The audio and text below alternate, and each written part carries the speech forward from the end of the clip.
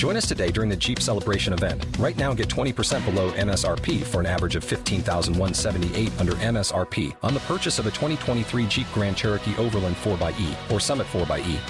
Not compatible with lease offers or with any other consumer incentive offers. $15,178 average based on 20% below average MSRP from all 2023 Grand Cherokee Overland 4xE and Summit 4xE models in dealer stock. Residency restrictions apply. Take retail delivery from dealer stock by 4/1. Jeep is a registered trademark.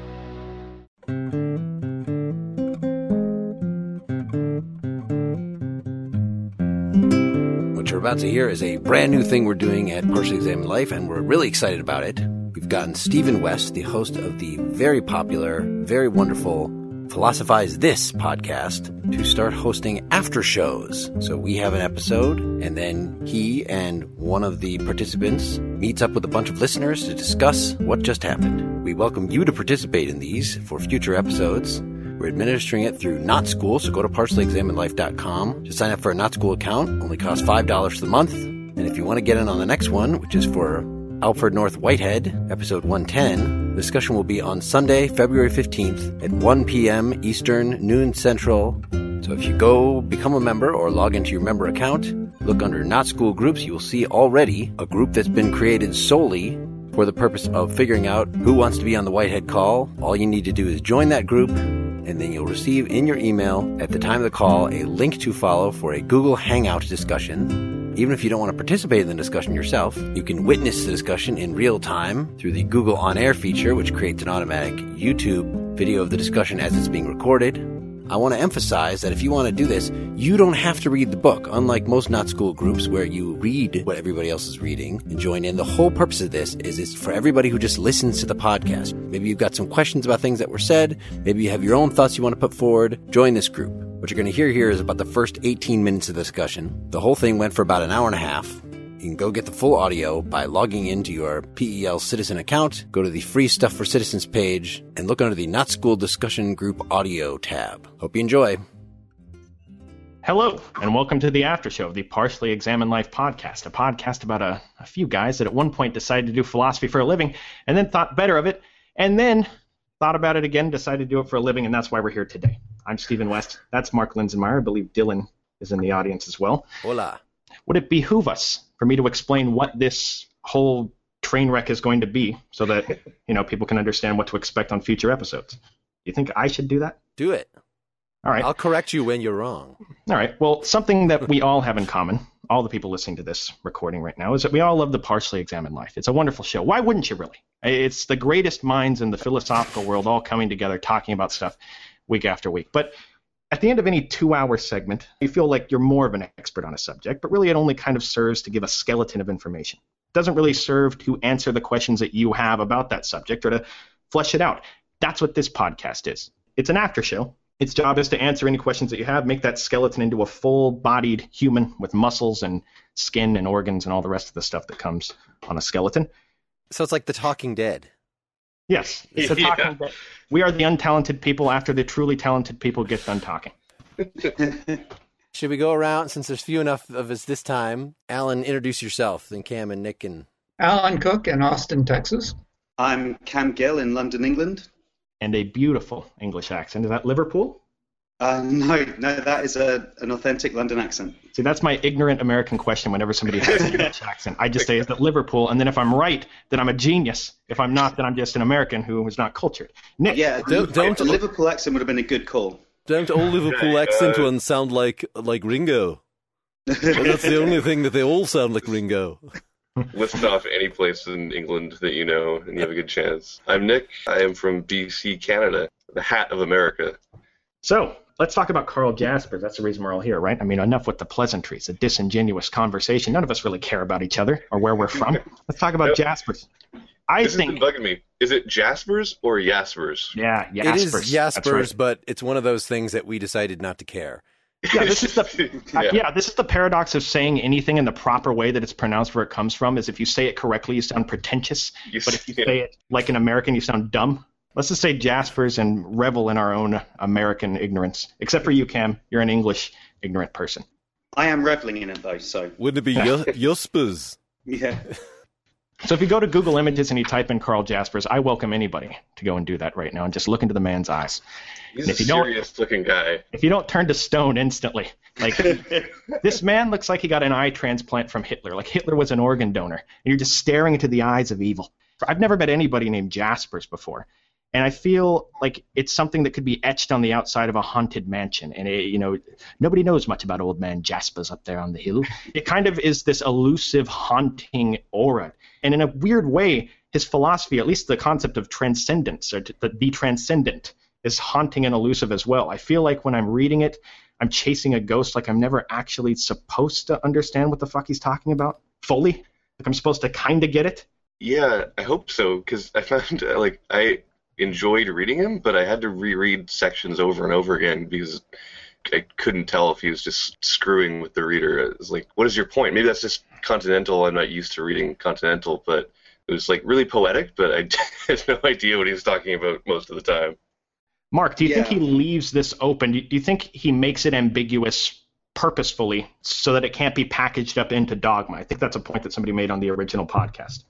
Of what the transcendent is, maybe. But he does go in much more length, of course, in his different works. I think this really was just a difficult reading because it was so summarial.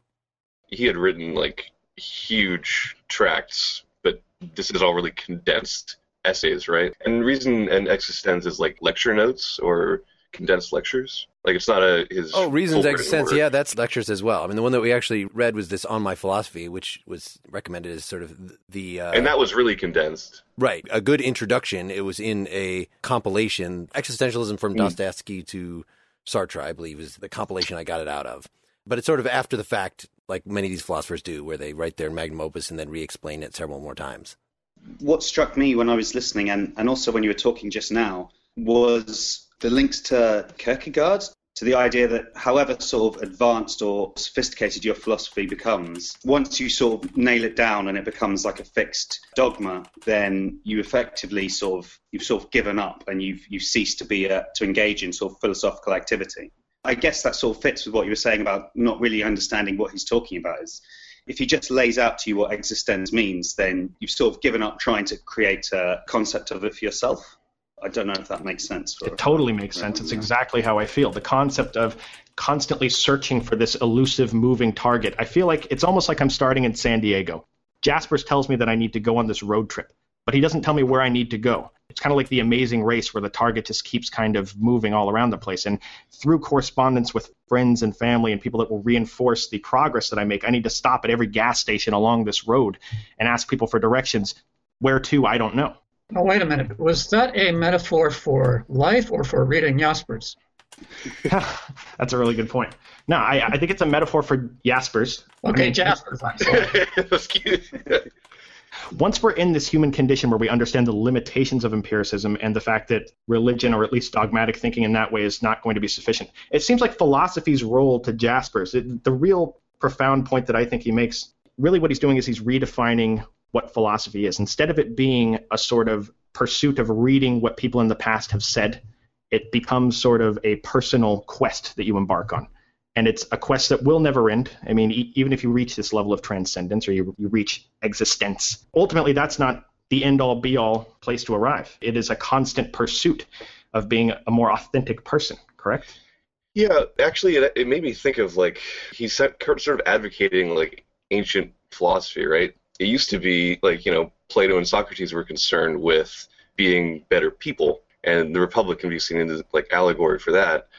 But they also seem to be actually concerned with constructing worldviews, whereas it seems like Jaspers really wants to avoid having any communal agreement, and he just wants to have the contemplation. But I also found it really confusing as to what he meant by reason. Because he seems pretty reasonable, but he's using reason at capital R reason. He doesn't want anyone to be that reasonable or something. I didn't quite get, he's written so many books, but he says, don't think about it too hard. It's not don't think about it too hard. It's if you think about it as much as you can think, then you realize you're at the limits of language. You realize that you're at the limits of reason. So when Wittgenstein gets to the point where he's basically saying, well, really none of what I've been saying should be able to be said, or anything really important can't be said here. There are lots of philosophers that kind of get to that point. With Plato, it is getting the whole idea, can virtue be taught? That what ultimately you want to get at is the form of the good. And so that's not something. So there's a big question in Plato scholarship. Is the whole thing really just kind of a front for some secret teaching that you could only get esoteric teaching by having certain mystical experiences, and that all Plato's dialogues are supposed to just get you in a position to be able to feel the light of the good in that way? There's a lot of different examples of different philosophers who kind of get to this point of stopping, and I think that's just what he's referring to. Reason somehow pulls you beyond reason. Yeah, and I think he always is talking about that idea that it's only as an individual that you can arrive at the truth. What it reminds me of is kind of something that I bet all of you people are familiar with, because you're probably all the smartest people in your immediate group of family and friends. I bet you're the first person that they think of when they're asking for advice. But the problem with advice is I don't know if people ever actually follow advice, or if it takes a very extraordinary type of person to follow advice. And I wonder if that's kind of the sentiment that he's getting at, where ultimately you can read all about the chronological history of philosophy, the collection of the greatest ideas ever, in my opinion. But are you really ever able to practically put those into use, unless if you have a set of mystical experiences or some sort of experience where you arrive at that truth? Think there's anything to that? You just have to come to the conclusion yourself, and it's hard to be taught that. I mean, I guess that's sort of the Plato connection, right? There's also an element where I was just thinking, when you're talking about when people ask for advice, often what they're looking for is, ways that they can address either a specific situation or they can make themselves happy. But it seems like a lot of philosophy, and certainly Jasper's, is he's not even promising that this will make you happy. In fact, a bit like Kierkegaard and Nietzsche, he's promising you'll probably make yourself quite miserable for like a serious section of this process, and you won't necessarily find any resolution. But, it'll make you, I don't know, I guess more fulfilled, more realized deep at the end of a never-ending process. And I always sort of wondered, I've occasionally tried to sort of live by principles derived from philosophy, and I've only ever found it's made my life more difficult. But there's still a sort of a nagging feeling that I should be doing this. That sort of feels like what he's getting at. That he's not going to provide you with any solutions or even a particularly useful roadmap. The best you'll get is like one level up meta way of thinking about your life. Yeah, I think that's a really good point. It's something that I was thinking about as I was reading, and maybe one of you guys can clear this up for me. I feel like he kind of presents the condition that we're born into as human beings, where we're ultimately going to realize the limits of empiricism, the limits of scientific inquiry. And when we're at that point, we're faced with a choice. Either we can take a leap of faith towards the transcendent, or we can sink into despair and misery. But you don't have to look very far around you to realize that not many people ever arrive at that level that he's talking about. I mean, is that a false dichotomy? And is there also billions of people in the world that don't even really consider the limits of scientific inquiry, and whether there is some ultimately more authentic, better way to live?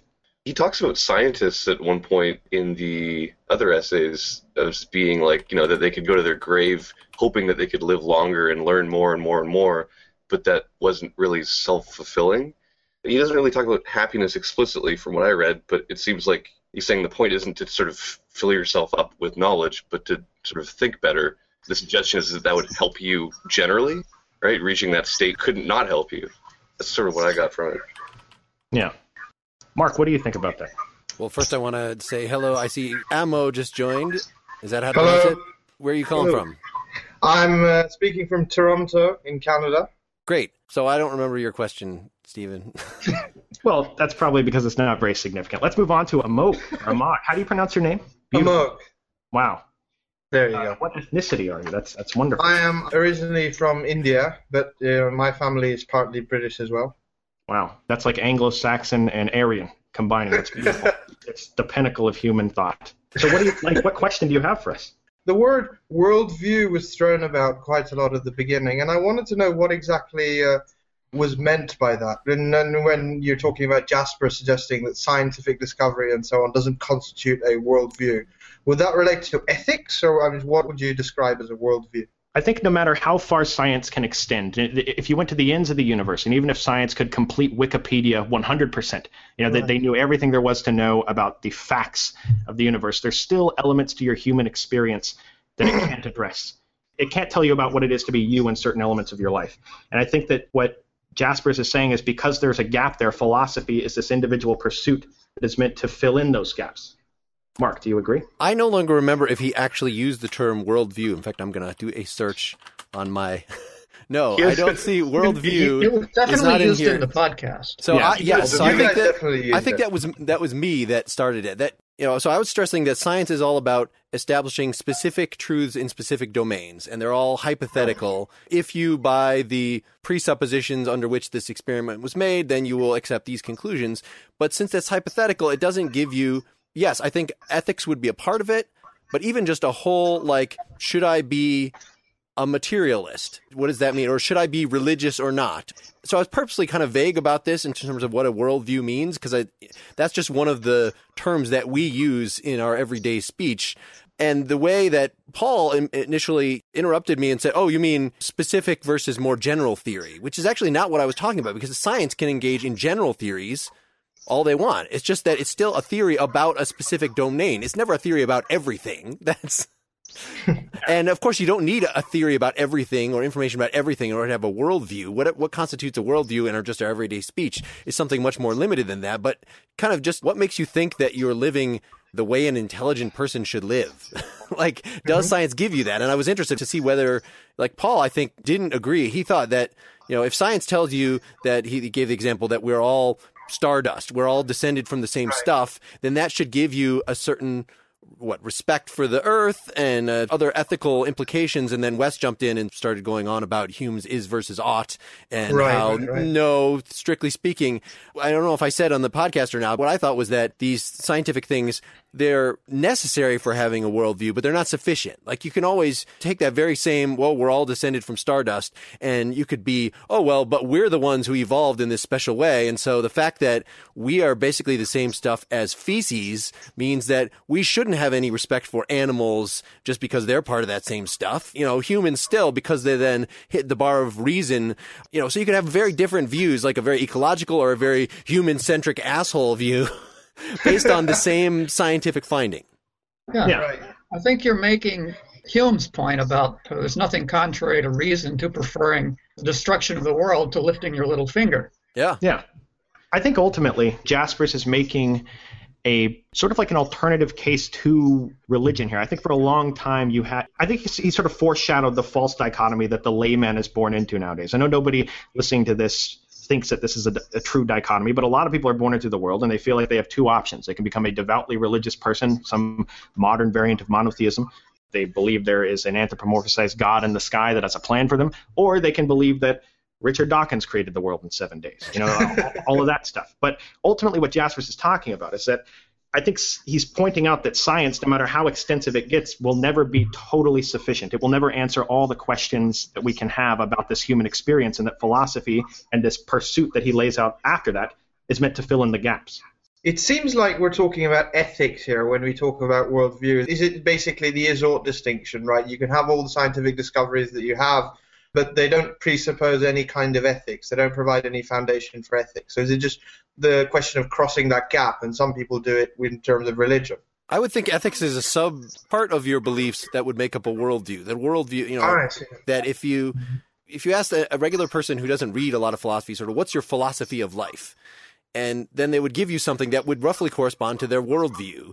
And some of that might be, you should be nice to people, whatever.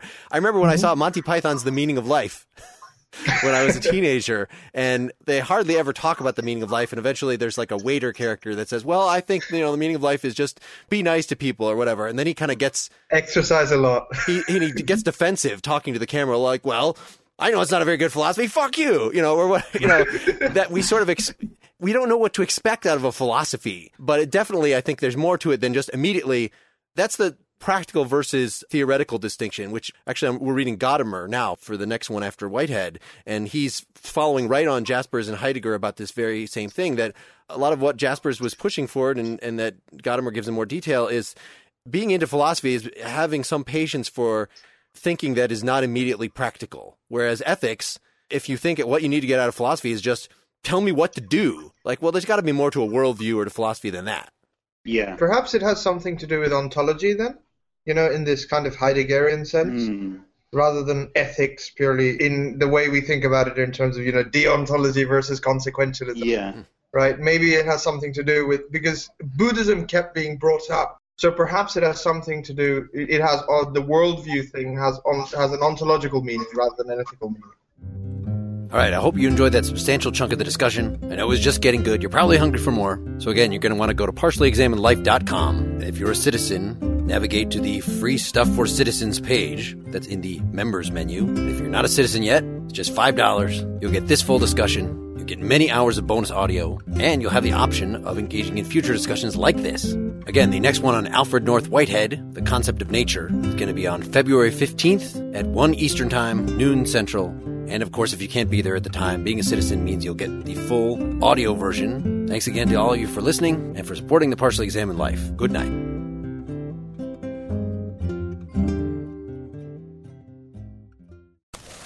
Asante came to TurboTax after graduating from culinary school and landing a job in the hottest kitchen in town. My hands are full all day, every day. I love it. Asante, as your TurboTax expert, I'll make your moves count, guaranteeing 100% accurate filing and your maximum refund. Sound good? Yes, expert! Switch to Intuit TurboTax and make your moves count. See guarantee details at turbotax.com/guarantees. Experts only available with TurboTax Live.